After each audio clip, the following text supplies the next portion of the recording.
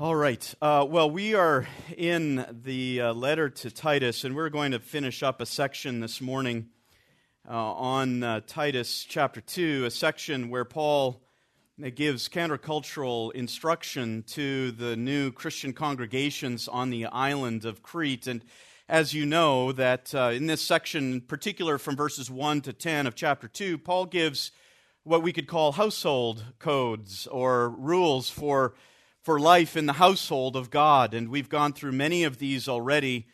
We've looked at the expectations for elderly men in verse 2, the expectations for elderly women in verse 3. We've looked at the expectations for young women in verses 4 and 5, and then the expectations for young men in verses 6 to 8. And now we come to the end of these instructions and look at what Paul's expectations are for slaves in verses 9 and 10 of Titus chapter 2. And as we look at the text, this is what Paul writes. He says this, beginning in verse 9. He says, "Urge bondslaves to be subject to their own masters in everything, to be well-pleasing, not argumentative, not pilfering, but showing all good faith, so that they will adorn the doctrine of God our Savior in every respect." And this morning, as we look at this text, we're going to see Paul's line of logic here as he begins by, first of all, listing his expectation. It is a singular one that he lists at the very beginning of verse 9, where he says, "Urge bondslaves to be subject to their own masters in everything." That's the fundamental, all-encompassing expectation, just like with the young men back in verse 6, where Paul says to Titus, "Teach them to be sensible," and that was the overarching, all-encompassing expectation. Now for the slaves, Paul gives one of those as well. They are to be subject to their own masters in everything. But he continues and he gives some further application of how that subjection looks. And he does that in the second half of verse 9 and the first half of verse 10, where he says this, "To be well-pleasing, not argumentative, not pilfering, but showing all good faith." We're going to look at 4 of the applications that Paul draws out of this expectation of living in subjection. And then finally, we see Paul's motivation for this in the second half of verse 10, where Paul says, "So that they will adorn the doctrine of God our Savior in every respect." We're going to see that once again Paul attaches one of these purpose statements, as he did back in verse 5 with respect to the young women, and then verse 8 with respect to the young men. And now he says, now there is a grand design, a purpose by which these slaves living in that context can have their lives contribute to the glory of God through their adornment of sound doctrine. Now, immediately when we get into this text, it raises the question about slavery and how we are to understand it in that day. Let me give some background on this because it does help us to understand better Paul's motivation here, Paul's insight into the slave component of the church. Slaves made up a vast segment of society in ancient Rome. In the Roman Empire of Paul's day, there were perhaps about 50 million people. And of that, anywhere from 10 to 20% of that population was made up of slaves. So 5 to 10 million people in that day were slaves. And because of its location in the Mediterranean, and because of its culture, the island of Crete served as kind of a center for the slave trade. You can see in the Mediterranean, a lot of ships would pass by Crete all the way from the area of Spain and Italy, and then, of course, North Africa, all the way to Syria and so on. A lot of ships would pass by, and as well, the Cretan culture very much contributed to piracy. And so this was a hotbed for the slave trade. And from what we can tell with Paul's instructions here, that he addresses the slaves, he doesn't address the masters like he does in Ephesians and Colossians. It appears that at this early stage in the development of the church, many slaves had come to faith in Jesus Christ, but not very many masters. And so Paul takes time to address them and provide them as well as those who are part of the household of faith for how they ought to live their lives in a way that would be consistent with the gospel message. Slaves in the Roman Empire in those days generally came from 5 sources. They usually would be the result of prisoners of war, when battles would be waged and peoples conquered. The men would be taken as prisoners or as slaves.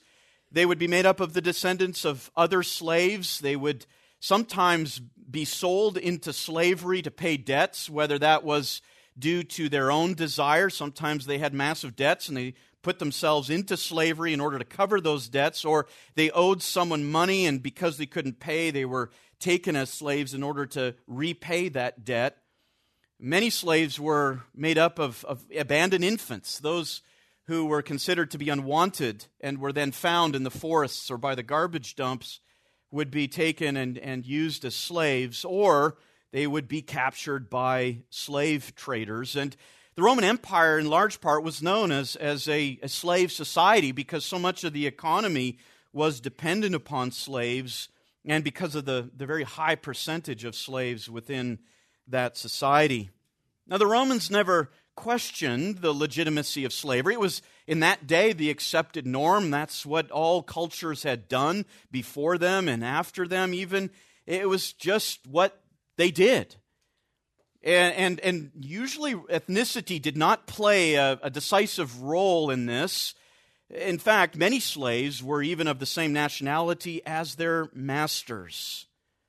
As I said already, it was not unheard of for people to sell themselves into slavery in order to pay off debts and then over time buy back their freedom through earnest labor. In those days, any free man was permitted by law to own slaves. And slaves occupied various roles in society at that time, anywhere from gardeners to shepherds, builders, painters, musicians, entertainers, cooks, maids, midwives, doctors, teachers, clerks, and secretaries.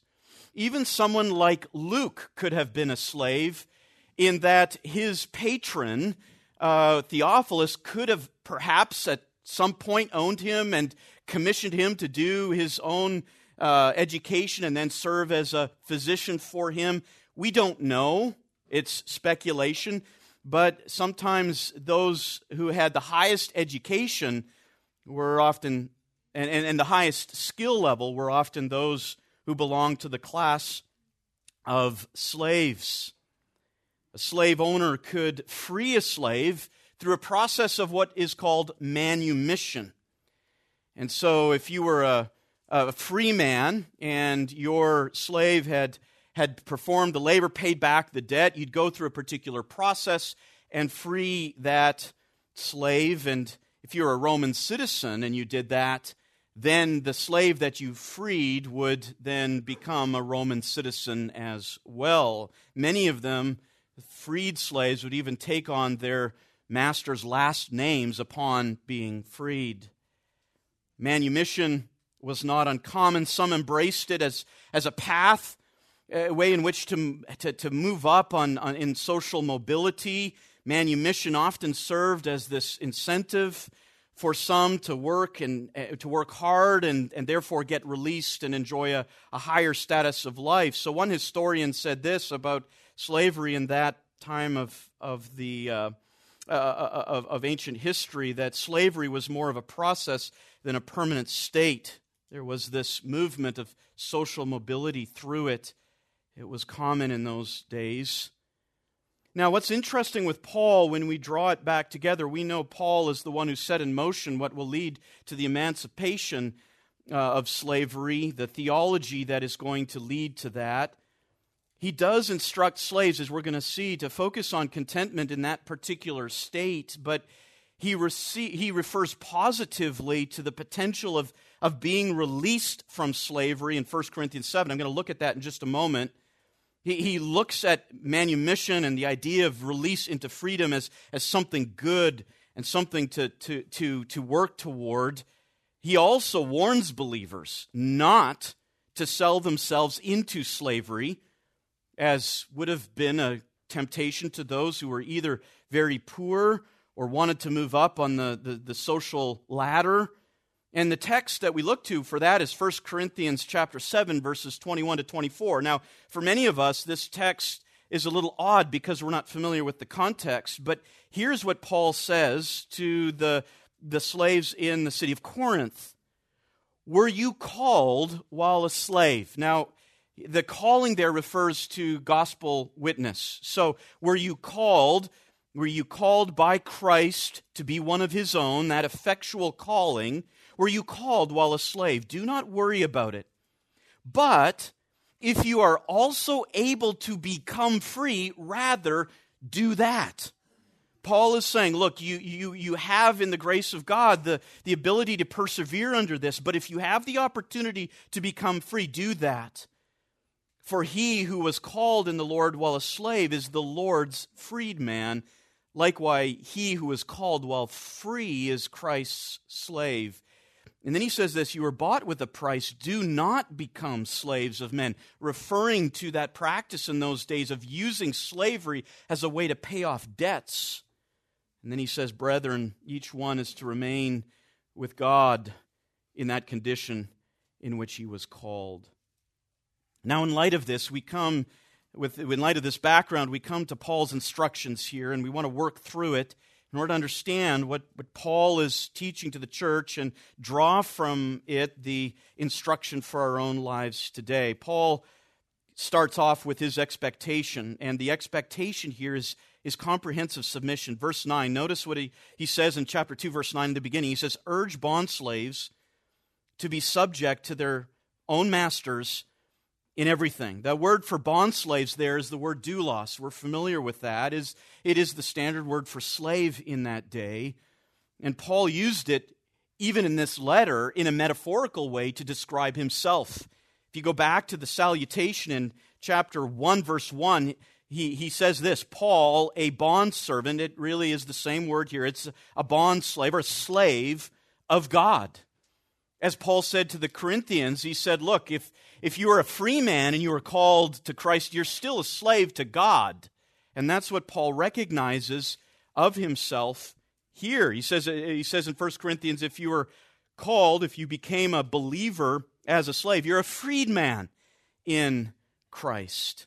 But Paul uses the term here, and it's in 2 verse 9 in its literal sense. And it shows that Paul had a concern here for giving pastoral instruction to the slaves as well. We see in Paul's letters, and as I said, Paul sets in motion here what will lead to the emancipation of slaves. He calls them elsewhere as co-equals. They are equal in Christ. Galatians chapter 3, verse 28. In Christ, as is to be the case in the church, there is neither Jew nor Greek. There is neither slave nor free man. There is neither male nor female, for you are all one in Christ Jesus. Paul uses language which would have been radical in that day to refer to those who were in slavery. Of course, we know the letter to Philemon as well, a very powerful letter where Paul petitions on behalf of Onesimus to this believer, Philemon. And we read very, very impressive, very radical words in verses 15 to 16 of Philemon, where Paul says this, for perhaps he, Onesimus, was for this reason separated from you for a while, referring to Onesimus' salvation, that you would have him back forever, no longer as a slave, but more than a slave, a beloved brother, especially to me, but how much more to you both in the flesh and in the Lord. And when you understand the language of that day, and you see what Paul is doing here, he is using language here to say to Philemon, you have to change your perspective. He is your brother. He is your brother. Paul believed that they were equals, and he treated them as an integral part of the church. He addresses them numerous times throughout the letter. He considers them to be brothers, part of the church, part of the body of Christ, having gifts and abilities that contribute to the church and are essential for the church's life. But he says here in verse 9, he says, urge the slaves to be subject to their own masters in everything. That verb there, to be subject, is the chief expectation that Paul has as he delivers to Titus his own teaching to the church that Titus is to deliver in the different congregations scattered throughout the island. The idea of that verb is to subject oneself. It's stated in such a way that calls for not a kind of submission that is done against one's will, but a willful act in recognition of order and rank and authority.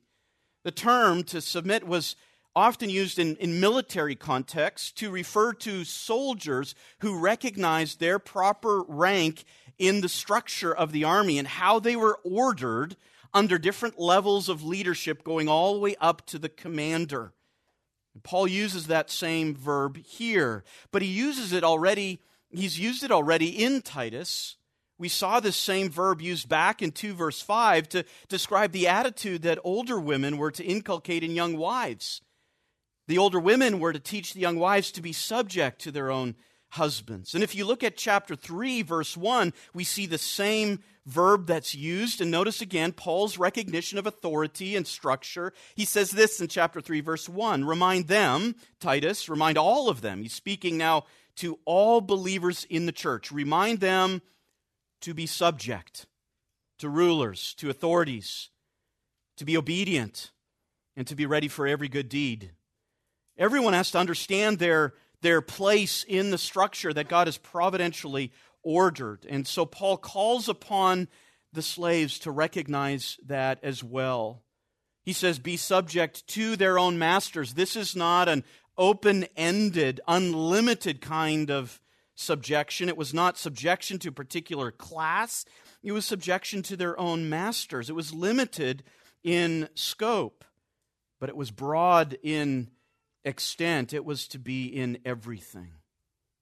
Now, the question that arises at this point is, how do we relate Paul's instruction here to slaves and the idea of submission to authority when we realize that this is something that, due to Paul's own teaching, is going to pass out of existence, or at least is going to be recognized as a sinful result of sinful structures?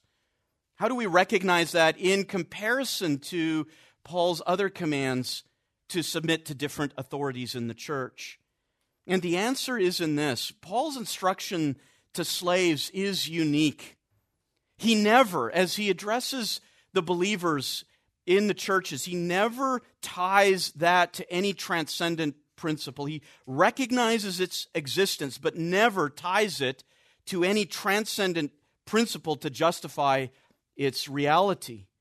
And that's different than where Paul calls other believers to recognize submission. For example, male leadership in the church.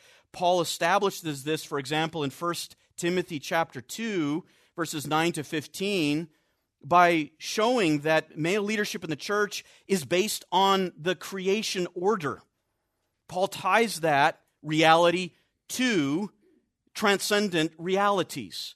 He ties it to the creation order. Even of the husband's headship in marriage, Paul establishes this by pointing to Christ's submission to the Father. The incarnate Christ submitted himself to the Father's will, and Paul uses that as the transcendent principle which establishes the husband's headship in marriage.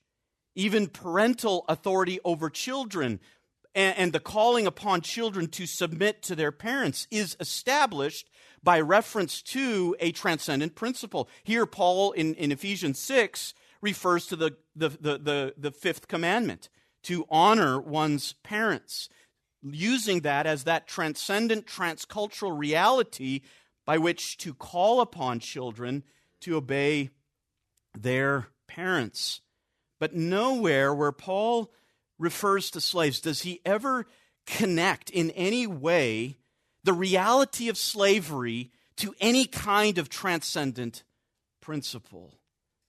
He does, however, believe that in that context, they can still live as Christians, and they can use their situation to bring glory to God in the midst of very, very difficult circumstances.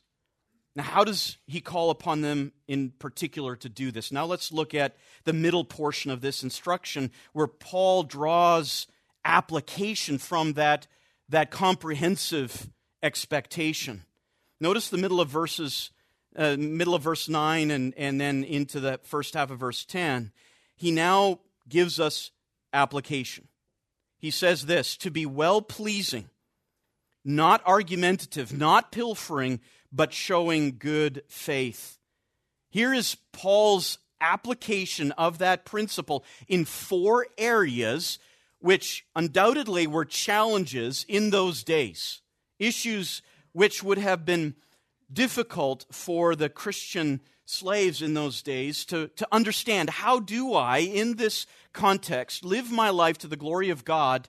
What do I look for? How do I show this submission to authority? Paul gives 4 of these, and as we look at these 4 rather quickly, we're going to notice something.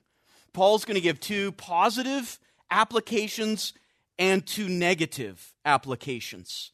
The first one, a positive and a negative, are going to deal more with attitude. Paul is going to say, as you think of submission in this context, first it's going to deal with your attitude. He's going to give us a positive one, be winsome, verse 9, and a negative one, do not talk back, verse 9. And then he's going to deal with action. In the beginning of verse 10, a negative one, do not steal, and a positive one, show you can be trusted. Now let's look at each one of those. First, the first application, he says, is this, to be well-pleasing. Verse 9, to be well-pleasing. The term well-pleasing was used in that culture generally to describe someone who was generous, who would do things to please others, and use their generosity, for example, to please others. Paul uses it frequently with respect to the Christian's responsibility or the Christian's attitude toward the Lord. In fact, he uses it most often, this verb to please. He uses it most often to describe how Christians are to act toward God. We're familiar with Romans 12, verse 1. We are to present our bodies a living and holy sacrifice, acceptable or well-pleasing to God. Romans 12:1. 2 Corinthians 5, verse 9 even says it more succinctly. Here Paul writes, therefore we have as our ambition, whether at home or absent, to be pleasing to the Lord. Over and over again, Paul calls upon believers to realize we don't please God for salvation. There's nothing we can do to merit it. But what we do as those who are saved is order our lives around this great ambition, and that is to be pleasing to the Lord. But here in Titus, Paul uses this concept to describe the approach slaves are to take to their own masters. They are not only to be passively submissive, but they are actually to be actively winsome. As we're going to see, particularly with the end of this set of instructions, that there is a great evangelistic effort that Paul is aiming at here. He wants them to be winsome. Now, somewhat in our day, the concept of winsomeness has been sullied by those who see winsomeness as the need to compromise on biblical truth so that we are accepted by the culture and its love of depravity. But that's not the kind of winsomeness that Paul is speaking of here as he instructs the slaves. Instead, it is the kind of lifestyle that is attractive.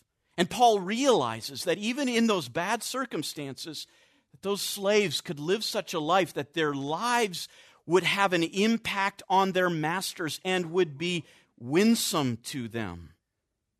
Secondly, now a negative one, but another one dealing with attitude is also found at the end of verse 9. Paul says, not argumentative. Not argumentative. That term for argumentative literally means to speak against. We've seen this term already in 1 verse 9 where Paul describes the responsibilities of elders and describes that responsibility as being able to exhort in sound doctrine and refute those who speak against. Elders have to have the ability to refute those who speak against sound doctrine. It has the idea of speaking the exact opposite. But here, Paul uses that term to say, don't be argumentative. And by that, he is calling upon them to not speak back to their masters. And probably pointing to the fact that as newly converted slaves, there would be this temptation to speak defiantly against their unconverted and uncouth masters, those who remained unsaved and who lived that lifestyle that, as we know from 1 verse 12, the testimony that Cretans are always liars, evil beasts, and lazy gluttons. It would be very easy to speak back against that, to criticize, and Paul says, don't do that. Don't be argumentative. Thirdly, another negative, but now dealing more with actions, Paul says in the beginning of verse 10, he says, do not steal. The language here is this, not pilfering.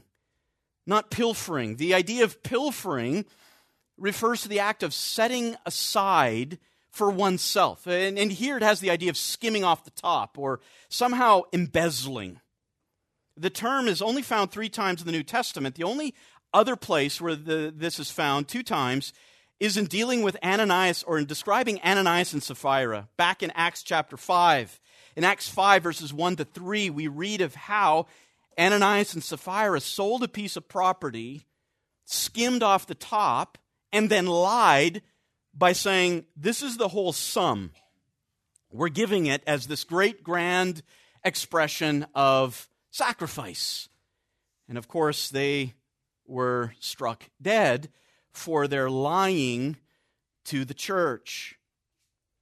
One writer, in describing the situation that would be there on Crete or anywhere in the Roman Empire, he describes it this way, quote, stealing would be a temptation to slaves who could have access to many things that might not be missed in small quantities, and who might justify their actions by saying either that the item did not count and would not be missed, or that what they stole was justly owed to them anyway.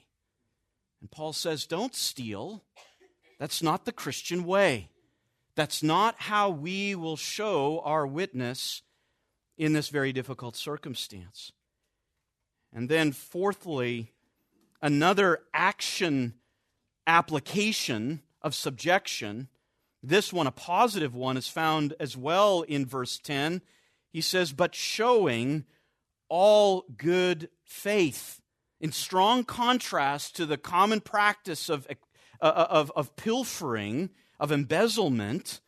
Paul says, don't do that, but do this. And what is he calling for? He calls for them to display the opposite action, and that was that they show. The idea of to show is to put on public display in plain sight through their personal example a kind of lifestyle. And what they were to show was that they were faithful, that they were reliable. One translation puts it this way, showing all good faithfulness.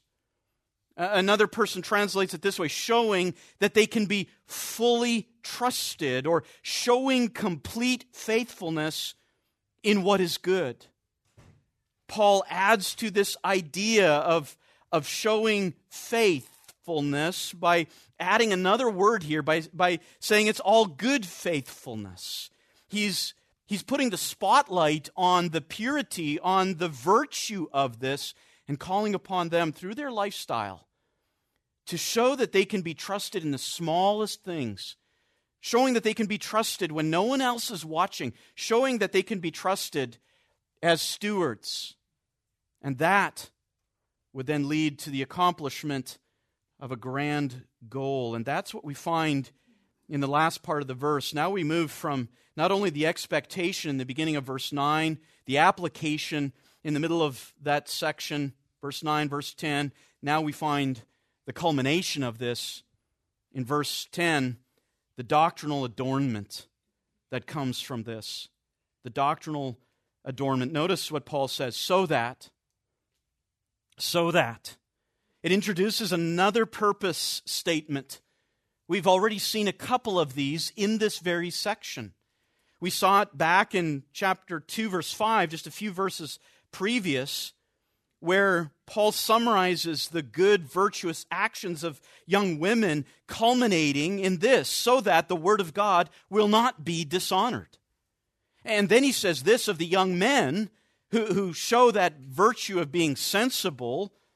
He says this, so that the opponent will not be put to shame, having nothing bad to say about us. And now here's the purpose statement for his instruction to the slaves, so that they will adorn the doctrine of God our Savior in every respect. To adorn, the verb that's used there, it comes from the verb cosmeo, and you probably can hear the association with our English word, the word cosmetics. It means to cause something to have an attractive appearance through decoration. Now, Paul is not saying that somehow the doctrine of God our Savior is somehow lacking inherently in beauty, but he's saying that the doctrine of God our Savior is something that's abstract, something that is invisible. And he's calling upon the slaves here to cause this to have an attractive appearance through decoration. Paul is saying this doctrine needs some decor. And our lives, Paul says, is the way that we do that. The doctrine, of course, is the content of Paul's teaching. It went from everything from the basic gospel message that if you call upon the name of the Lord, you will be saved. Something as simple as that, all the way to these very instructions are part of the gospel, are part of the doctrine. We see it back in chapter 2, verse 1, where Paul uses that same word for doctrine when he says in 2, verse 1, "But as for you, Titus, speak the things which are fitting for sound doctrine." And then he launches into this whole household code. That's doctrine. So Paul says to Titus, instruct the slaves to live this way. By doing so, they will adorn the doctrine, the teaching, the message, and he calls it the message of our God and Savior. We're going to look into this title a little bit more. We have already, and we see that in Paul's letter to Titus, he refers to Savior. He uses that title, Savior, 6 times. 3 times, including our text here, in reference to the Father, and 3 times in reference to the Son. He uses the title applied to both the Son and the Father as just another illustration of Paul's Trinitarian theology. And notice, as he brings this instruction to an end, he says, so that they will adorn the doctrine of God our Savior in every respect. He brings it all the way back to what he said at the beginning of verse 9, where he said, urge bondslaves to be subject to their own masters in everything. It's actually the same terminology. He comes back to that same idea that extensive kind of submission in their circumstances would give them the opportunity in every one of those circumstances to adorn the gospel of God. Now that is something that helps the slaves at that particular time realize that their lives are not worthless. They can, through this redemptive theology, use their lives to the glory of God. One commentator states it this way: by itself, doctrine can be abstract, but lived out nobly, it may work magnetically to give rise to admiration. Then it may communicate the saving grace of the Christian message across even the kinds of social barriers that separated slaves and masters. The reality of it was that the people who would be the best witnesses and perhaps have the only exposure and access to those masters would be those Christian slaves. And by this kind of instruction, Paul rescues the slaves from a fatalistic attitude and shows them how they, through their following of these instructions, can live their lives for the glory of God. Another writer says this: so slaves, at the bottom of the human hierarchy are able, through the splendor of their conduct, to honor God and increase the attractiveness of the gospel in the hearts of pagans. One final quote from John Chrysostom, that 5th century preacher, as he taught on this text. He said this, quote, as he addressed the slaves of his day, he says, "Look not to this, my good friend, that thou servest a man, but that thy service is to God, that thou adornest the gospel. Then thou wilt undertake everything in obedience to thy master, bearing with him, though impatient and angry without cause. Consider that thou art not gratifying him, but fulfilling the commandment of God. Then thou wilt easily submit to anything. And what I have said before, I repeat here, that when our spiritual state is right, the things of this life will follow." He goes on to say this, "For nothing is more engaging than good manners, nothing more agreeable and delightful than meekness, gentleness, and obedience. A person of this character is suitable to all, for virtue is superior and prevails over everything."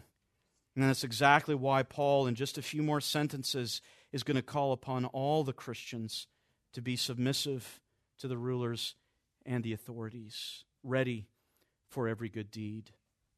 Now, how do we draw implications from this? Well, Paul certainly set in motion the theology that would lead to the emancipation of slavery. But we can see here, too, nonetheless, that there is a theology here as it relates to employment, as it relates to how we work in structures, how we pay off our debts, how we come up with the means that we need to survive. And so in closing, I want to draw just a few applications here for us today, particularly as we think of our lives in the workplace. Number one, submit your view of submission to God's Word. It is common to have those temptations to grumble against those in authority over us who tell us what to do. It's a common thing, especially in the younger generation, and it's one of those things that we as parents have to struggle with our children and helping them understand the workplace environment and that they are not the boss and that they have to recognize that and instead submit themselves to the authority that is there. So this calls upon us to review our own understanding of submission according to God's Word, to recognize that God has instituted authority over our lives in various ways, and that it is not inherently impossible within those contexts to live to the glory of God with the right view of submission. Number two, embrace your position of submission as an opportunity to make God's truth look good. Again, this is not because God's truth is somehow lacking, but it is abstract, especially to the non-believing world. And we can look at our position, and we must look at our position as those who are under authority in the workplace as a special platform for evangelism, by recognizing that we do live under authority, and by responding in the right way to that authority. Paul says, you can make the gospel of our God and Savior look good.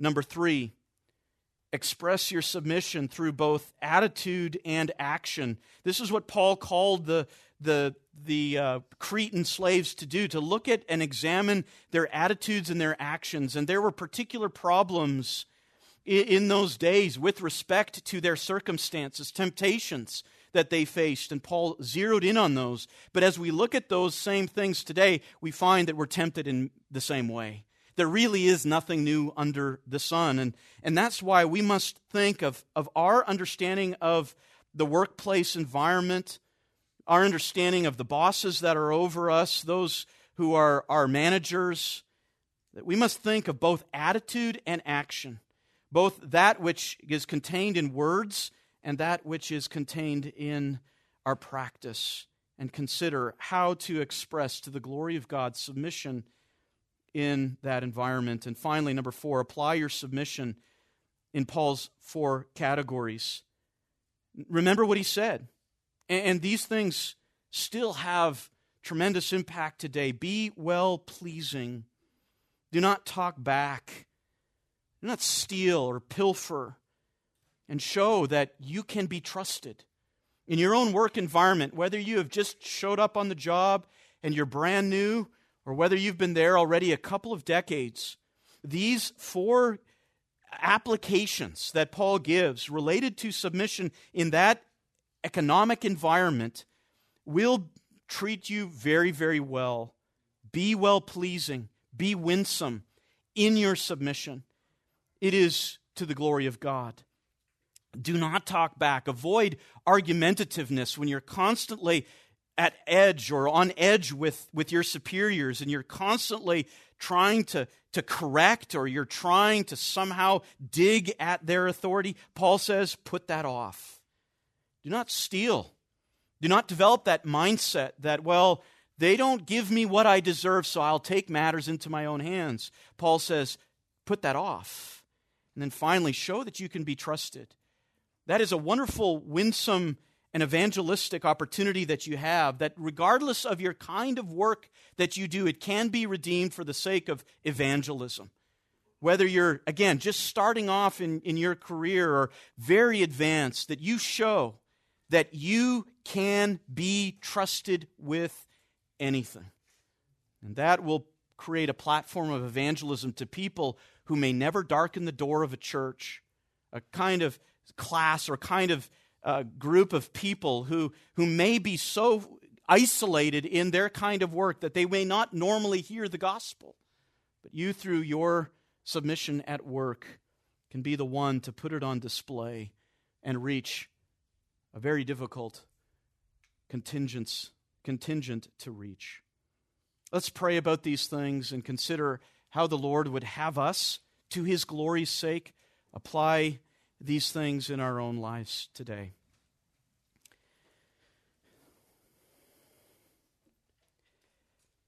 Father, when we read these words, we confess to you that it is one of the core reactions of our flesh to resist authority, that it is deep within us. We thank you that at one time you broke that down and you enabled us to bend our knee and confess Jesus as Lord. That you bought us with a price. You made us your own. And that was not due to our own goodwill, but you did a supernatural work to open our eyes and to lead us to that submission. But that fleshly resistance remains, and we ask that you would reveal it, convict us.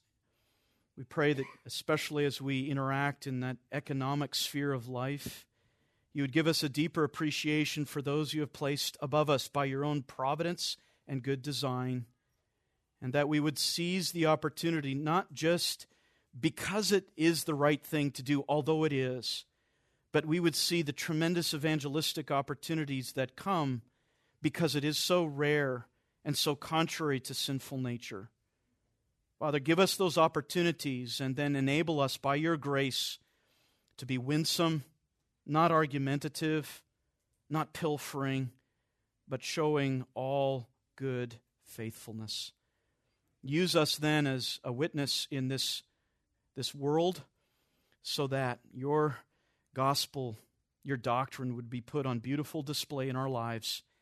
And we ask this so that you would receive the glory for that beautiful doctrine that it is. In Christ's name we pray. Amen.